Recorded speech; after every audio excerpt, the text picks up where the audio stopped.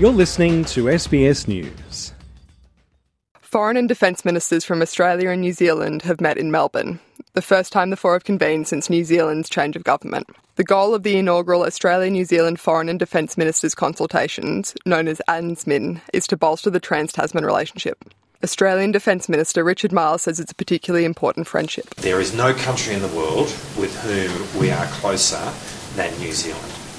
And it makes this meeting and what we have spoken about today particularly important.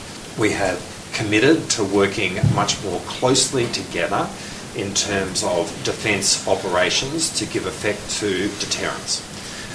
We are committed to constructing two defence forces which are seamless in the way in which we are operating. We bring much greater effect when we work together than we do when we work on our own. Australia and New Zealand's long-standing relationship became strained in 2021 after Australia entered the AUKUS security agreement with Britain and the United States.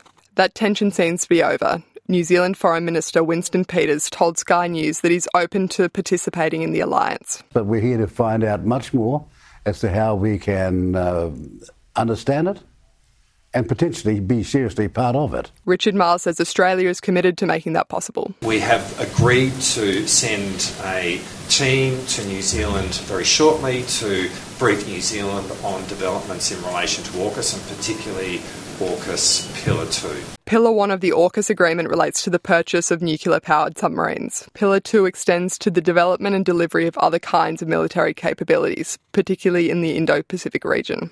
The Pacific topped the agenda with growing concerns over foreign influence in the area.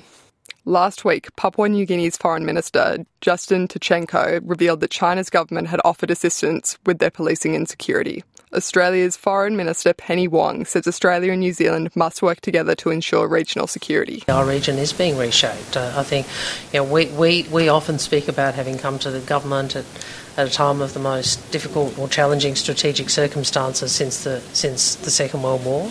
We particularly have a role as we have discussed in the Pacific, and as I have said to Deputy Prime Minister Peters, I believe New Zealand has a lot of wisdom, a lot of history and cultural expertise to bring to the discussion of the Pacific, which is one of the areas, as we know, of greater contest now.